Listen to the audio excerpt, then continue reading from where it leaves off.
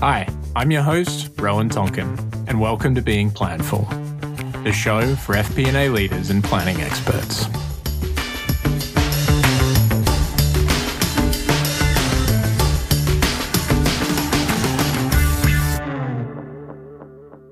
Hi, welcome to the Being Planful podcast, and my name is Rowan Tonkin, and I'm really pleased to be joined here by Brian Lapidus.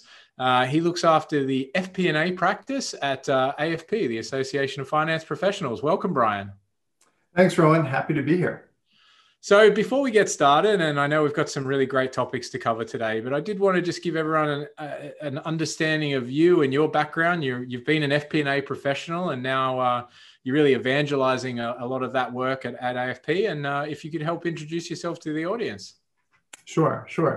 So I have been 20 years in the office of the CFO. I've been in large companies like American Express and Fannie Mae.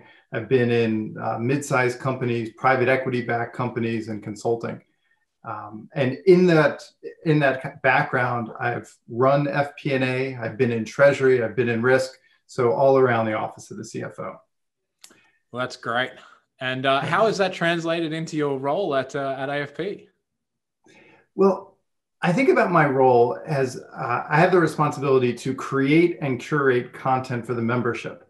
So for me, I think about what I would have needed to know, or what would have been helpful to me when I sat in that chair, either at running FP&A or any of the other steps leading up to the head of FP&A, or even the relationship with other parts of finance. I feel like I've sat in that seat, in various versions of that seat, long enough. So I kind of know, I know what I didn't know then, and I try and plug those holes today. That certainly makes sense. And as we think about, the role of FP&A today, that's obviously changed immensely over the last 6 to 9 months. How do you, when you're speaking to the membership, do you get a sense of how the FP&A community is holding up right now, given they've probably felt like they've been planning and replanning, and now we're about to enter yet another planning cycle for everyone? Can you give us a sense of how the community is holding up? Well, I'll tell you, in the month of August, it was really hard to get a hold of anybody. People did a good job, I think, of taking time off before entering the new budget cycle, because you're right. March, April, May was a continuous cycle of forecasting and reforecasting and all the what ifs. We really saw in our surveys, we had a response to COVID survey, and then this past summer, a more detailed FP&A kind of benchmarking survey. And we really saw that the number of forecasts that went up, that we did, increased significantly. More weekly forecasts, more daily, weekly, and monthly forecasts. All of it translated into more work. And so how are people holding up? There was a real burnout factor by the beginning of summer, just because the workload was always immense and the stress around it was high. So I think in August, people really did a good job of kind of taking a pause. And now here we are, call it the last week of August, early September, mid-October, people are back in the throes of planning cycles. And what we're seeing, again, from our data, from our survey, is that the expectation for forecast cycles for next year is going to remain at that elevated level that it did this year. So the pressure and the pace is not going to decrease. Partially, I think people just got used to having the survey and the forecast, and they don't want to give that up. Yeah, and that's certainly something that we've seen from our end. And with that in mind, is that something that you predict will carry on? Is that frequency of decision making and data availability? And would that be kind of one of the lessons learned from 2020, that we can do this? So I agree with most of that. Yes, this pace is going to continue. Again, that's the expectation. It's in our forecast survey, and nobody likes to ever give up information. And in some ways, FP&A has kind of put itself in a bit of a tough spot by being able to deliver, right? People now say, oh, well, you did it before, keep it going. The challenge is that process of getting around that decision wheel from data to analysis to action, right? The faster you can get around that wheel, the better it is. It increases the velocity of the business. For the past 6 months, we've really been doing it with whatever tools and processes that we had before. At some point, we need to, in order to get better, to get faster, and to make more decisions, to increase that velocity, we're going to have to use better tools or become better at the tools that we already have. Yeah, absolutely. And in terms of taking that next step, I know you've got the AFP conference coming up. It's virtual this year, and you've got some amazing guests, Daniel Pink and Shaq. I was looking forward to seeing Tony Hawk at the in-person event. I was hoping there was going to be a skate ramp and a 900, but I believe you've pushed that to 2021. So we'll get him to do a 2021 right at the event. I want to know if I build a skate ramp, will you go on it? I would go on it. Yeah, I'm not sure I'd go on it with a skateboard, but I'll go on it for sure. All right, I'll hold you to that. I'll take a BMX bike. I used to do a lot of that as a kid. But what can folks expect from the event? I know we're just a couple of weeks away. I'm sure you've been deep in planning for that event and talking to a lot of the guests and speakers. Can you tell us a little bit more about the event? Yeah. I always think of our conference as the all-you-can-eat buffet for finance and treasury. And we have 6 different tracks. We have more than 130 sessions, somewhere around 100 vendors. We're really proud of the event that we're able to put on and bring to the membership and to the finance community. On the FP&A side, every year there's always a lot of submissions. We're very fortunate to have so many submissions and people wanting to come and speak. But every year there's always a bit of a theme. And what we heard loud and clear this year is how does finance work with operations, right? In other years, it might have been about big tech, and we still have sessions on that about managing large data sets. But this year, in the submissions and in what the planning task force chose, it's how do we work with the business? How do we get their input? How do we get their partnership? And in some cases, the answers or the presentations, mostly practitioner-led presentations, are their experiences with the technology that allows that integrated planning, the partnership, the personal partnership of how to work with people and how to sit and how to invite them as part of your thinking process, how to make use of their expertise. And so that finance ops cohesion really is an important subplot in the FP&A track.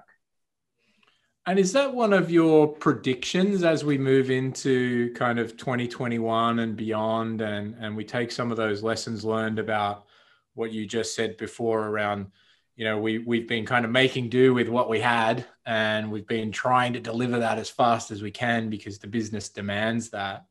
As we move forward into 2021, is that something that you're seeing FP&A really take that kind of lens of being a little more tactical historically, potentially? I know that's something that you've talked about. Your benchmark data historically always says, well, we're going to go from tactical to strategic this year. And it's been that way for a while. Is that something that you're seeing, genuinely going to change this year with what we've seen?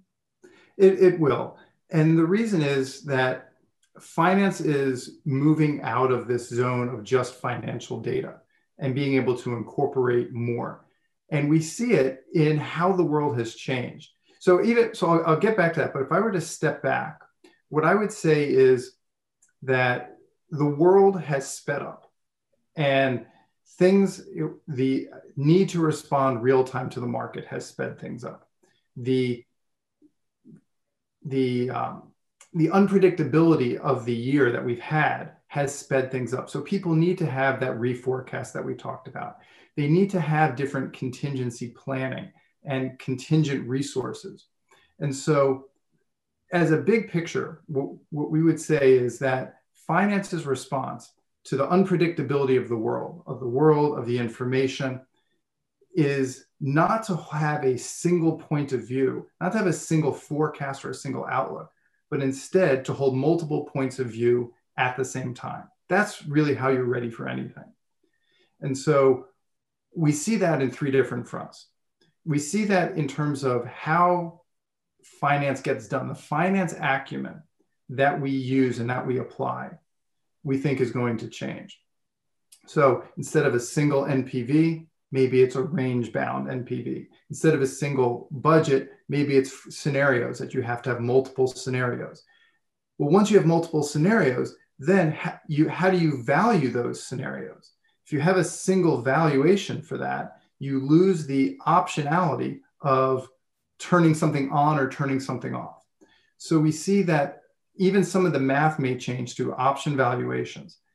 So you're going to need, so if that's what you're going to apply, you're going to need the technology and the tools that will get you through your decision cycle faster and will support you in a different way. So we're seeing that software has often built in a lot of statistical analyses. Well, that means that you have to know how to apply it, which means you have to know some more about statistics. We're seeing the need to forecast on demand, right? There's a new event. You have to have an event-driven forecast. So on the technology side, you have to have your data in place. You have to have your systems in place that will allow you to make the decisions faster, to reforecast faster, and to incorporate. And then as far as what we need as individuals, you hit on one of them, right? That need to be close to the business to get that information that only the business has because they're the ones who are closest to the market. But it's also this sense that it's more important. The data is out there. The answer, the data, we do not suffer from a lack of information. So because the information's out there in so many different forms, it's actually more important to ask the right question than it is to hoard the answer. Because asking the right question is going to help you navigate through this sea of data, figure out what you need, and then figure out the answer. So those are really the three things: the financial acumen to be in many places, the technology to get around the decision wheel faster, and defining work more important than doing the work. Those are really our three insights or predictions, if you will, for the next couple of years. Sure. And what advice would you give to FP&A leaders or emerging FP&A leaders in terms of expanding the financial acumen of their business partners as well? Because I think that's one of the key things that we certainly see is, as finance leaders go out to the business, they need to do a lot of education as to why they're asking these questions and really kind of give that insight into what the question is leading to ultimately. Yeah, it's that need for finance to be bilingual, right? Mm-hmm. You have to speak business, but you have to be able to speak about finance, and even more so, as I just laid out, you have to be maybe even more statistically oriented than we had in the past, which makes talking to the business a lot harder, right? How often does the business come back to finance and say, just give me the number? Well, it's not just one number, right? The number is based on a certain set of assumptions, and we have high belief in some assumptions and less in others. So let's talk about these assumptions. And the answer, because there is no single answer, it's being able to lay out what the assumptions are and have the business own those assumptions, right? The more that they own the forecast or the inputs to the forecast, the more they're going to believe it, the more they're going to act appropriately. Well, in order to do that, that's where you get to the business partnership that you had brought up, right? You have to explain it to them probably several times, and you have to do it in a way that's, I'm just going to be really blunt here. You have to do it in a way that's not demeaning. You can't talk down to them. I'll give you an example. I spoke with somebody recently, and she was telling me she was brought in she was a former CFO. She also teaches statistics. So she was brought in as an expert on this one certain topic. And so she sat down, she listened to the business, and she said, okay, well, here's what I see. And she laid out statistically what they would need to do. But she got this feeling that they just didn't respond well to her. So she talked to somebody offline in the evening, and then it went back in the morning. She said, look, I got some feedback that you guys thought that, here comes statistics woman going to tell all the dumb business people what they don't know and what they should be doing. And she said, that's absolutely not what I meant. You guys are the ones who are running the business. Yes, I have this statistics background, but that's what I'm bringing to help you. That awareness, the EQ to listen and realize when you're not being heard or when you're being misheard, the shared responsibility of saying, here's what finance does, and here's what we do well, but here's what you guys do. And you guys are making the money, you're in the business, you're with the customer. The ability to put that together is really the definition of good business partnership and the role that finance can play and the value that we can add. Absolutely. And I think one of the things in my conversations that I have a lot with business leaders is the thing that you mentioned first, which was assumptions, right? And, if you go to the marketing team versus the sales team, the assumptions about the growth plan for next year may be two completely different assumptions. And so it's getting everyone on the same page with those assumptions first before we even enter the planning process, because then we can start to assume, okay, well, based on what we know, this is scenario A, this is scenario B, as a shared assumption model. And that's one of the biggest failings that I see as people enter planning processes like what we're about to have, especially now when we think about what's going on. Everyone's assumptions are wildly different right now. And that may depend on industry, it may depend on region, and that is going to be a key, I think, for planning for 2021. Finance also assumes that people understand modeling well, right? We assume people understand the assumptions and what's nailed down and what's not nailed down. And so when we give people the output of a model, they say, okay, here's the model. This is what finance is telling me. We found that there's actually a gap between what core finance believes and what senior finance believes about how people know and understand modeling in general. Mm-hmm. Core finance has a much higher estimation of people's understanding. Maybe that's one of the reasons why the senior people are senior, is because they realize if you're not deep in the model, it feels a little bit like a black box, right? One of the things that we've advocated for a while is having multiple models. Now, in some cases, maybe it's multiple scenarios, and there's some literature out there about how many scenarios you should run. Someone says you should always run at least 4 scenarios, to force people not to choose the middle one, right? Force people to take a position and not be comfortable. Actually, at conference, we have a great session with somebody who talks about running a naive forecast, right, which is basically a trend-driven forecast versus all of the other inputs that people give. And actually, what he did was he tracked over time the naive model, right? So that's statistical speak for if you just did nothing and did the minimal amount of work. And then the analyst review, the senior analyst review, and then the management review. And he said, which was the most accurate forecast? So whose review of the base naive model added or destroyed value? And so by doing that, he was able to go back to the different people who gave input and said, okay, historically over time, this is more accurate, this is less accurate. The data tells you this, the on the top adjustments tell you that. And so by putting a rigorous measurement methodology on there, he was able to really address that issue that you talked about. Whose data do you believe? Who's most accurate? Right? Who do you listen to, and how can you make those meetings more productive? Yeah, absolutely. And so, in terms of those types of conversations, as you highlighted earlier, we're not lacking for data anymore. We're actually probably suffering from too much, and therefore applying the same value to pieces of data, I think, where we just say, well, it's all data, it all has the same relative value, and therefore its output will have the same value. But one of the things that you talk about a lot is data fluency. Can you explain what this is to our audiences and why it's important for all budget owners? Yeah. So there's data fluency. I think about it in 2 ways. One is as the individual, the ability to speak data well, but then it's how data flows throughout a company. So overall, what I say that I think data fluency is the ability for individuals in a company to produce and consume data with minimal friction, right? And that last part's important because we are producing data. Every time I take a spreadsheet from or take a download from somebody, put it into a spreadsheet, manipulate it and put it back in, I've created new data, but I've had to go through friction points in order to do that.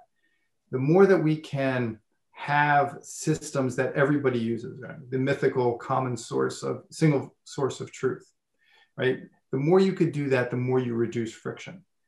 So what you need to have are the data sources, uses, and conversions and calculations be understood, be as minimal as possible, as few conversions, so that there is that single source that people can trust. And you need to have people who think data first. So at your senior levels, that means decisions are made based on data. So they start demanding the data and they start demanding the quality data. And it means that you need to have really controls and processes in place for when it gets created, how it moves, who owns certain calculations.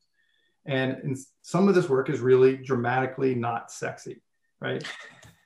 Defining your data calculations is not the most fun. Putting data owners, sitting around the table and hashing out what are the right calculations, or what is the definition of a calculation? Because you may find that sales and marketing may have a different definition of a customer, or finance comes in and says, okay, well, I need everything to align to the general ledger, and operations is over here and says, well, we've got an entirely other computer system. And so there's a tremendous, is one of the largest friction points is between operational and financial data, because now you've got to reconcile. So how do you reconcile? Well, you've got to sit down and argue about it, and then you've got to build some other data mart somewhere, or you go back and download it to a spreadsheet. You have your transformations and put it through your ETL and bring it back up. It's a real painful process. I'll give you one example of a company that I think did a great job. They're explaining how they built this data lake. So Data Lake the company says, look, we are one of the largest companies in the world, trying to manage all the sources and all the different databases is hard. So they built this data lake, and finance said, okay, we will control everything that goes in. Other people in the company can pull the information out because it's been vetted, right? We can't guess every possible use of every manager everywhere on the globe, but we can make sure that what goes in is standardized. And they spent, I think it was 3 years, defining all the calculations, defining all the sources, defining how it could be used. So from there, it's everything that's in the lake is vetted. All the different databases are vetted. But because of that, they now have empowered people on the other side to use it because they understand and because they have confidence in what's in the lake. Yeah, I was about to say the purity of the water in the lake is crystal clear, right? So now it's easy to drink, it's easy to consume, no one has to clean it. All of that just makes 100% sense. Yeah. And as you think about 2021, and I'm going to ask you for some particular trends or predictions, but are there any that you're seeing and hearing from the market that you don't agree with? Everybody talks about AI and what it is. Boy, you really put me in a tough position here, right? If I say I disagree with something that comes true, boy, it'll be awkward. But I'll tell you that someone, I don't know where I picked up this quote, but somebody said that AI is anything that's 50 years in the future. So you hear so much about what is AI, and it's going to come in this year, and it's going to be this, and it's good at that. The flavor of AI that people are talking about now is really machine learning. And machine learning, when you break it down and you look at what it is much more understandable. AI, people get a little worried about because it's this sense of, it's the Skynet robots and the Terminator robots. So when I think about it that way, I think machine learning is very understandable. It's very real. And we can, because of that, we can see what its strengths are and its limitations and its flaws. So I think that machine learning will come in and will be a big thing. So I don't worry too much about AI.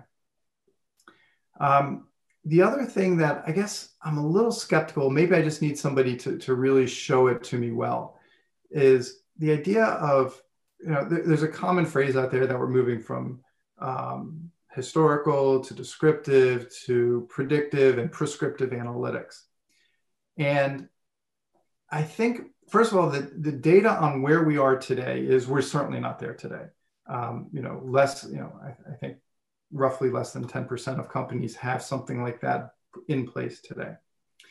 But the reason why I'm a little skeptical is that prescriptive analytics is essentially a set of regressions that look at historical data and say, this is what we've seen in the past, and therefore this is what you should do in the future. Well, it's a little bit like AI. That's very understandable. Here is a trend analysis. And I've seen software that will go and it'll run through 300 different kinds of algorithms, and it'll give you the whole winters or the ARIMA or whatever the forecast trend is, right? So I've seen that. And that's one of many different options. And then I've seen where maybe I think a little more sophisticated not more sophisticated, but a little bit different, right? That's usually internal. Looking on the external markets, here's all these different, maybe it's the national GDP, maybe it's the regional GDP, and we'll run a regression relative to that. Okay. Predictive analytics in its current state and its state for the next few years, I think is really sophisticated regression analysis. And when you look at it that way, you can understand its strengths, you can understand its weaknesses, and then it just becomes another tool that the analyst says, okay, I believe certain trends will continue. I think certain things won't. But in this world of fast changing, fast paces, black swan events every few years, you have to really wonder about how much the future is going to look like the past, which is the base of regression, which is the base of a lot of these predictive analytics.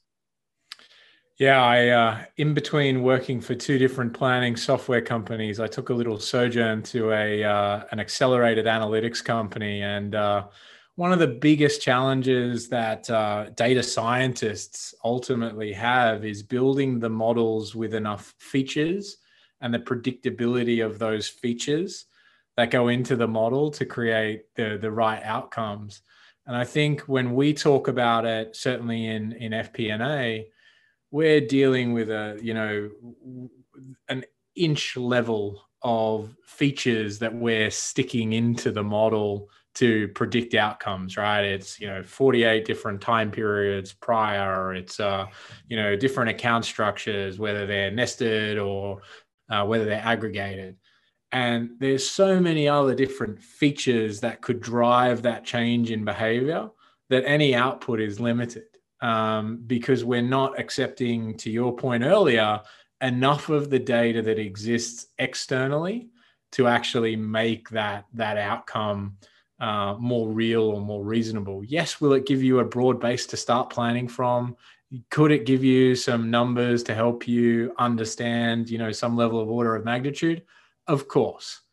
But I think, given that experience from me, we're a long way away from what you're talking about, which is the true AI, if you will, where it's becoming much more prescriptive, because we're not at the point yet where FP&A leaders and FP&A teams have the strength of data science capabilities in-house to actually build those outcomes with the level of predictability. I'm not sure if you would agree or disagree with that, but that's certainly, as an outsider and kind of a marketing leader and a revenue operations leader, I get sold a lot of AI and ML tools. And I don't think we're there yet either. And I struggle to see how, my peers in finance would be at that level either.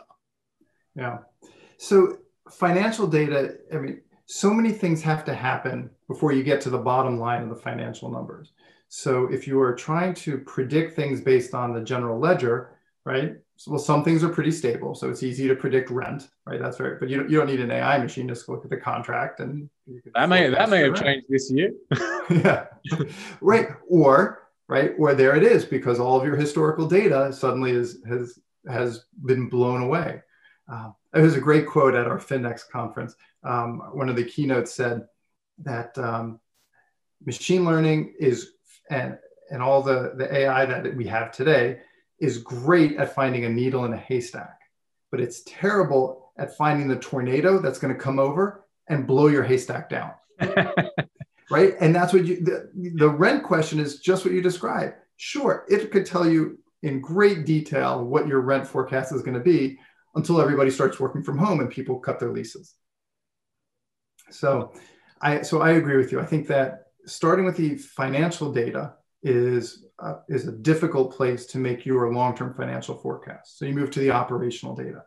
Well, there's all of your internal data, but so much of what happens is based on market forces, right? Just, in financial speak, you'd say that your beta is what drives your stock valuation. And, it's very hard to find the alpha, to find that management changes that really set your company apart. So the market. Well, then you start looking at the market and you say, okay, we are living in a VUCA world, right? VUCA is the acronym that says information is volatile, uncertain, complex, and ambiguous. Ambiguous means cause and effect are really hard to find. So then people say, okay, we'll just get more numbers. Let's expand the view and bring in even more data. So that's great. So now you've got not 3 variables. Now you've got, as you said, 48 different variables that will help, that you'll put into your model, right? So now you've measured the multicollinearity of 48 different variables, and it predicts something, and something changes, and you say, okay, so something changed. Which variable was it due to? Why did it change? That unpredictability, that inability to find cause and effect, right? That is part of what we're seeing as the trend. It's hard to really know what's going to happen. So you have to be ready for everything. And you might believe you're putting more science into your forecast model by bringing in 48 different variables, but then do you really know what's driving your business? So all of these things, kind of getting back to, I think that prescriptive analytics has a really hard road coming up. I don't think we're there yet. I love the idea. I love the potential of it, but I don't think that we're there in the next 12 to 24 months. And so what advice, or what maybe even at the event coming up, what are people talking about the actionability and how they should be thinking about leveraging AI and more specifically, I would say ML, I would agree with you, leveraging ML today, because it certainly does help folks with, doing things just that little bit faster, starting them from an earlier place in time and giving that advantage just to, computers are great at calculating numbers, and humans make mistakes all the time. So where would you advise people to start, or is there any sessions that you could point AFP members towards? Yeah. So ML is a tool, right? There was a time that Excel was the new technology, and Excel was great and it made things so much faster, and now it's ubiquitous. We don't even think about it. We are going to get there with machine learning and with so many of the other new technologies that are out there. So you can't be afraid of it. You just have to realize what it is that you're going to do with it. And there are certain things that it can do better than you can. In one session we have coming up, the speaker is talking about creating scenario plans, and he actually has R programming language and Excel, and he runs through an example side by side with the two, and then he says, "This is the point where Excel fails. You could run all these different regressions in Excel, but you'd have to run them one by one. Whereas in R, I just ran 37 different regressions simultaneously to find out all my correlations. And then also Excel had a limit of 16. Well, I've exceeded that. So I've been able to go beyond that. So it's a tool that you're just going to have to get used to and learn how to use and use better. One of the other things, and I don't want to give away too much from conference because it's going to be great, but one of the other sessions where the speakers are going to talk about the fact that that different parts of your forecast can be treated differently, right? There are some things that are low volatility and there are some things that are high volatility. So how do you put your time and effort in the things that require the most judgment, the most human intervention, right? When do you go and which are the areas that you go and you sit down with a business and you talk to them and say, all right, what's really going to happen? And what are the ones that are best for putting on autopilot, so to speak? So we have a lot of very tactical sessions that will help people think through those issues. All right. Well, I don't want to keep you too much longer, but I'm certainly looking forward to the conference. I know there's going to be great sessions. I'm attending from my team's perspective, and I'm sure my finance team will be going. Is there anything that you want to leave us with that maybe I didn't get a chance to ask today, Brian? It's easy to say this, but it's hard to do this, right? It's that sense of when we look forward and how are you managing that unpredictability, right? How do you hold the multiple points of view? It's that we as individuals need to be flexible. And whether that means that the Excel that we learned before, when we were younger, that's all we know, there's new functionality and there's new features in there. And if you're using a SaaS-based system, right, it's not just enough to know how to put your numbers in. Really get in and use it. We need to be flexible. We need to be growing all the time because the technology is changing. And because of that, the processes that we're going through are changing. So part of being ready for the future and holding these different views of the future means that we're going to be different selves. Ourselves as professionals are going to be different in the future. So get your education, get your continuing learning, get your conversations and contacts with other people who can help push you and keep you learning. Because we are not finished products. We are always improving. Yeah, and that's certainly something that we want to keep the podcast focused on is how do you keep improving and how do you keep learning? And thank you very much for the session and the content. I'm sure our listeners will find it really valuable. So thanks again, Brian. I hope to have you back on and look forward to the AFP conference coming up here in a few weeks. Great. Rowan, it was a real pleasure and look forward to talking to you soon. All right. Thanks, Brian. Bye. Make sure you hit subscribe on Apple Podcasts, Google Play, Spotify, or wherever you get your podcast so you don't miss an episode. Thanks for stopping by.